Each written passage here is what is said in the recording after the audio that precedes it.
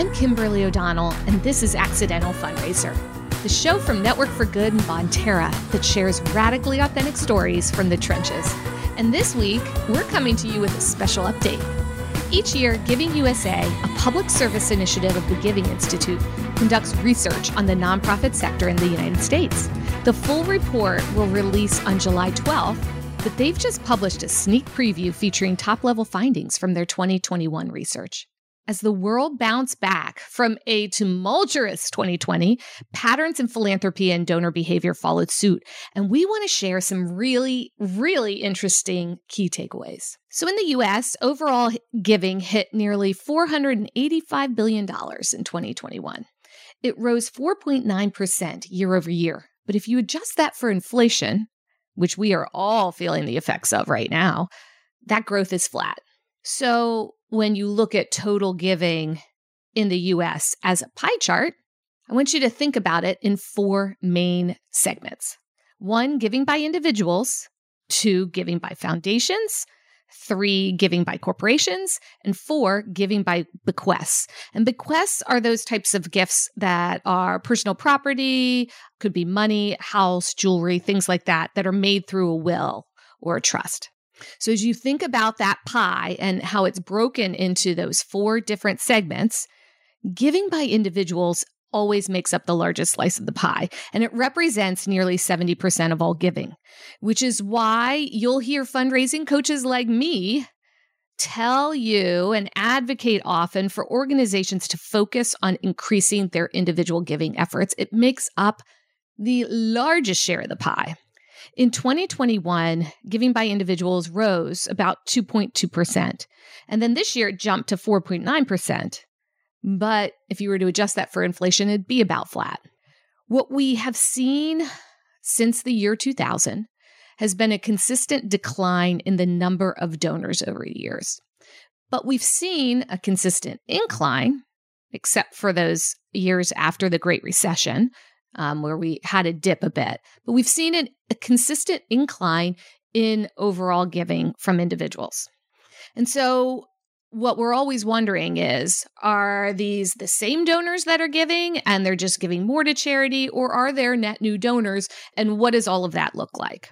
And then, during the pandemic, we saw a wonderful, upswell in giving. And then with the social justice movement, we've seen a lot of giving there. So we're still trying to figure out, what does the donor persona, the donor profile look like in the U.S.? And I encourage all of you to think about that too. Really dive in and look at and analyze your donors. Are they new donors, net new donors? Are they recurring donors? Are they lapsed donors that are coming back to you? So as you try to figure that out, let's share a little bit about what we know from the Fundraising Effectiveness Project. That's another great organization. It's called FEP, and they have some awesome data around donors and giving.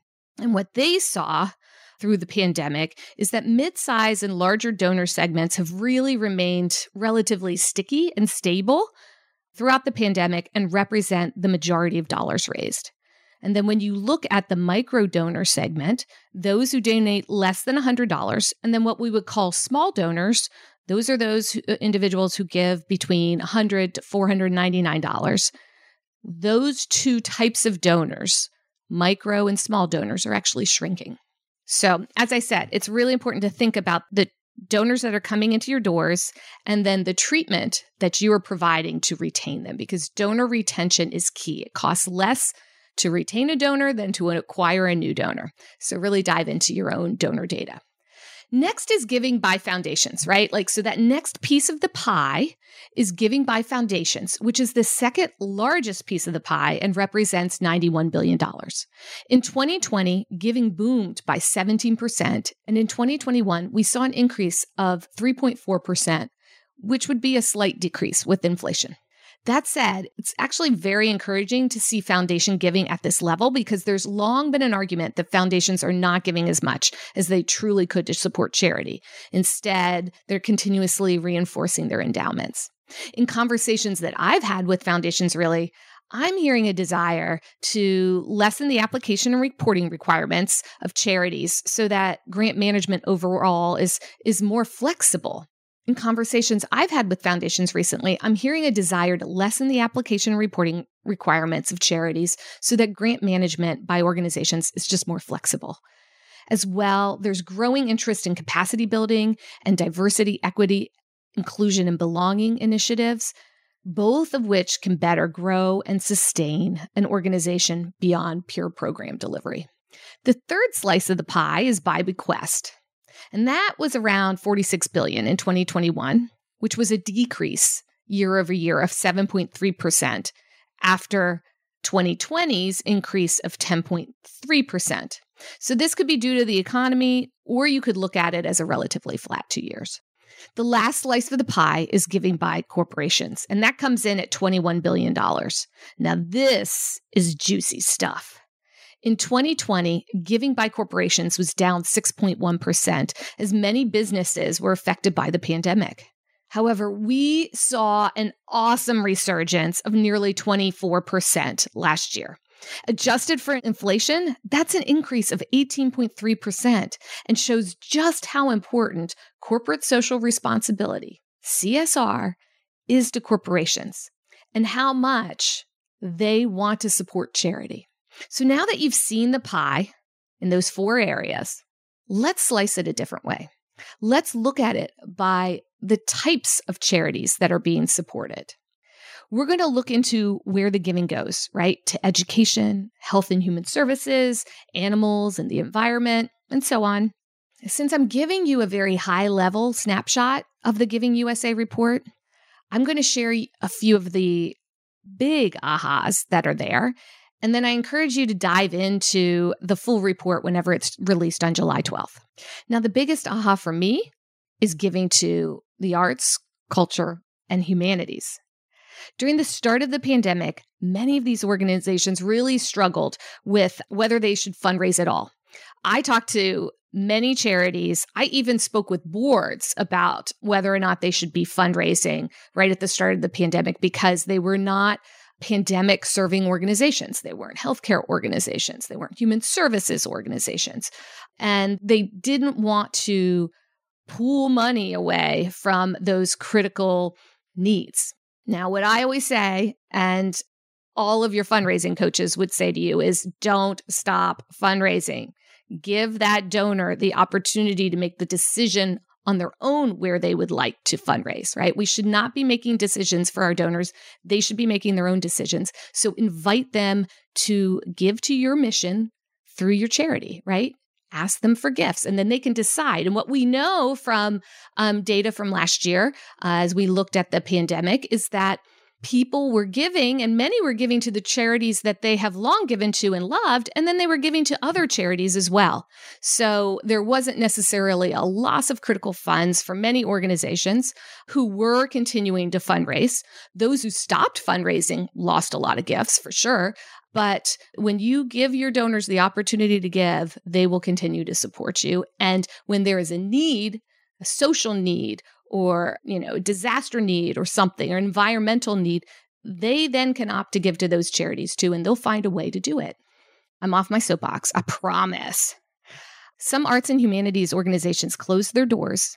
Others got really creative in their approach to service delivery. And I saw that firsthand with the arts organizations that I work with. I even went and spoke to their boards. And other fundraising evangelists would encourage all of these organizations to keep on fundraising. Now, some stopped, and it was certainly a hard time across the board.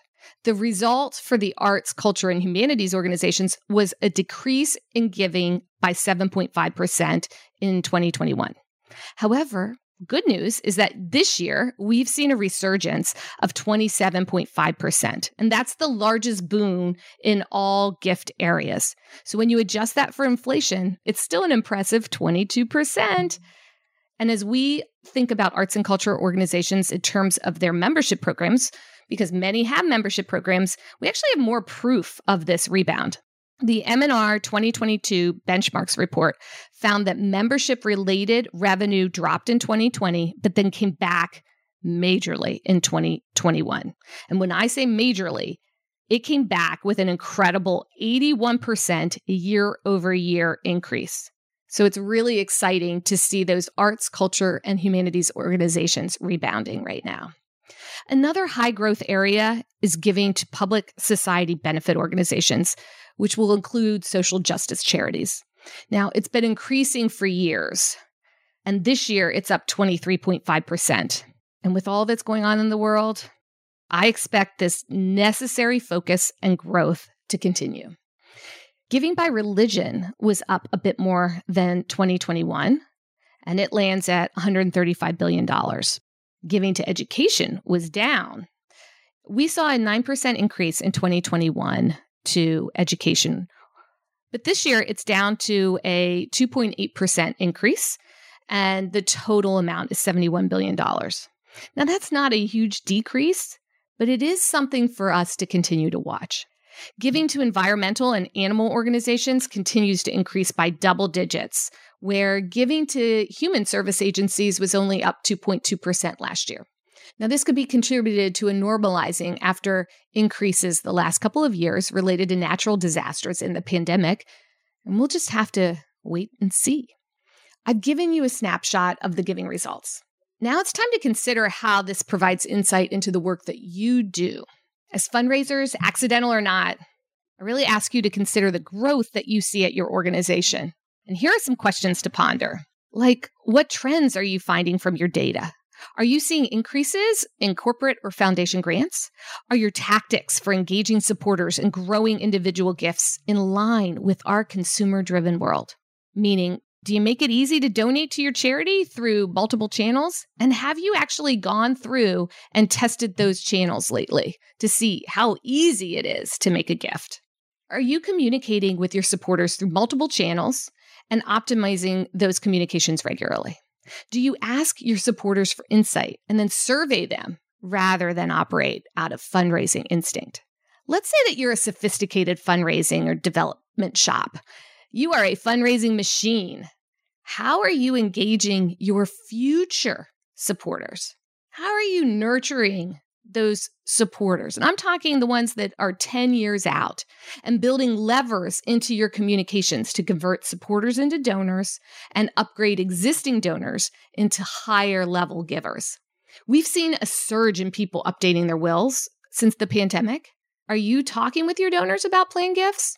We are living in a moment of real change, not just for ourselves and our country, but also because fundraising is evolving. Those traditional practices, even the metrics that we use to evaluate progress, it needs to be revisited. For some, all of this change can seem really overwhelming, like really, really overwhelming, even scary. And then for others, it's exciting and not happening fast enough.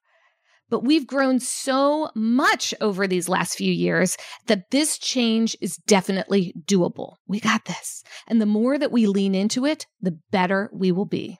Now, as you absorb these Giving USA insights and those that are going to be released mid-July, take a moment to breathe and review your fundraising plans. Are you aligned with where your donors are going? What do you and your organization need to do to invest in better systems to manage this change? For some, it might mean that you need additional software or technology. For others, it might be that you need additional human resources, or you need to better use your volunteers. It could mean modernizing your recurring giving program to focus on subscription giving because we live in a subscription-based economy. Or it could mean building new partnerships and a stronger commitment to DEIB that is more than lip service. It could also be thinking about donor retention from your major to your micro donors. Or it could be a reorganization of your time to block out a few hours each week so that you can focus on proactive rather than reactive fundraising. Oof. Breathe in again. There's so much to think about, right? But it can be easy to focus your efforts. When we talk about the pandemic, we often talk about being resilient through it. We're resilient. Everybody's being resilient. I prefer the term anti-fragile. That term is often used to describe how successful companies adjust through periods of uncertainty and chaos. Yes, like the pandemic. Anti-fragile means to get better with each new shock and stressor. It's a way to grow and thrive even when things are tough. I know you have this in you, and I know that our nonprofit sector has it. So let's dive in and be very thoughtful in our fundraising approaches for the rest of the year. Really think about how you can maximize your fundraising efforts for the rest of 2022. And as we like to say here at Accidental Fundraiser, yes, you can. A fundraiser, a grant maker, or a nonprofit employee armed with the latest insights about the world of philanthropy is a powerful one. Thank you for joining me for this special update, and make sure you listen to Accidental Fundraiser for tips and tricks on raising money, retaining donors, and fulfilling your mission.